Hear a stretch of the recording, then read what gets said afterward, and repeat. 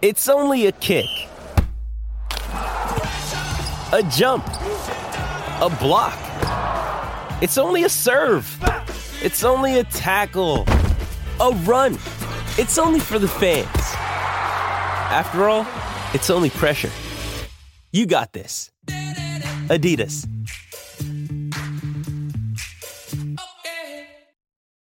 You ready? Showtime.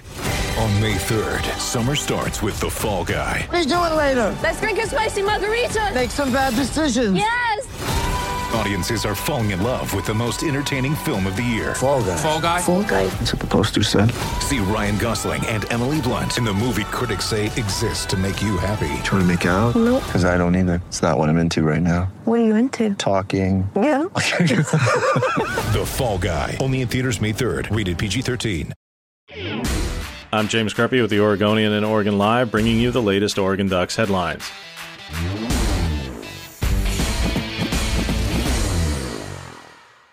Oregon moved up to number 11 in the AP and number 12 in the coaches' polls following its 35-14 win over Stanford. The Ducks will need some help from here, though, as 6 of the teams ahead of them are undefeated and only Ohio State and Indiana play each other. Pro Football Focus gave rave reviews to Oregon's offensive line, specifically Ryan Walk, who made its National Team of the Week for his performance in Week 10, as well as Diamador Lenoir. Lenoir got off to an exceptional start, and he gave 0 catches in coverage, forced a couple of incompletions against Stanford. Oregon's offensive line didn't allow a sack and was charged with just 7 losses on pass blocks combined, according to Pro Football Focus. The Ducks travel to Pullman, Washington this week to take on Washington State. Game time announced as 4 o'clock on Fox.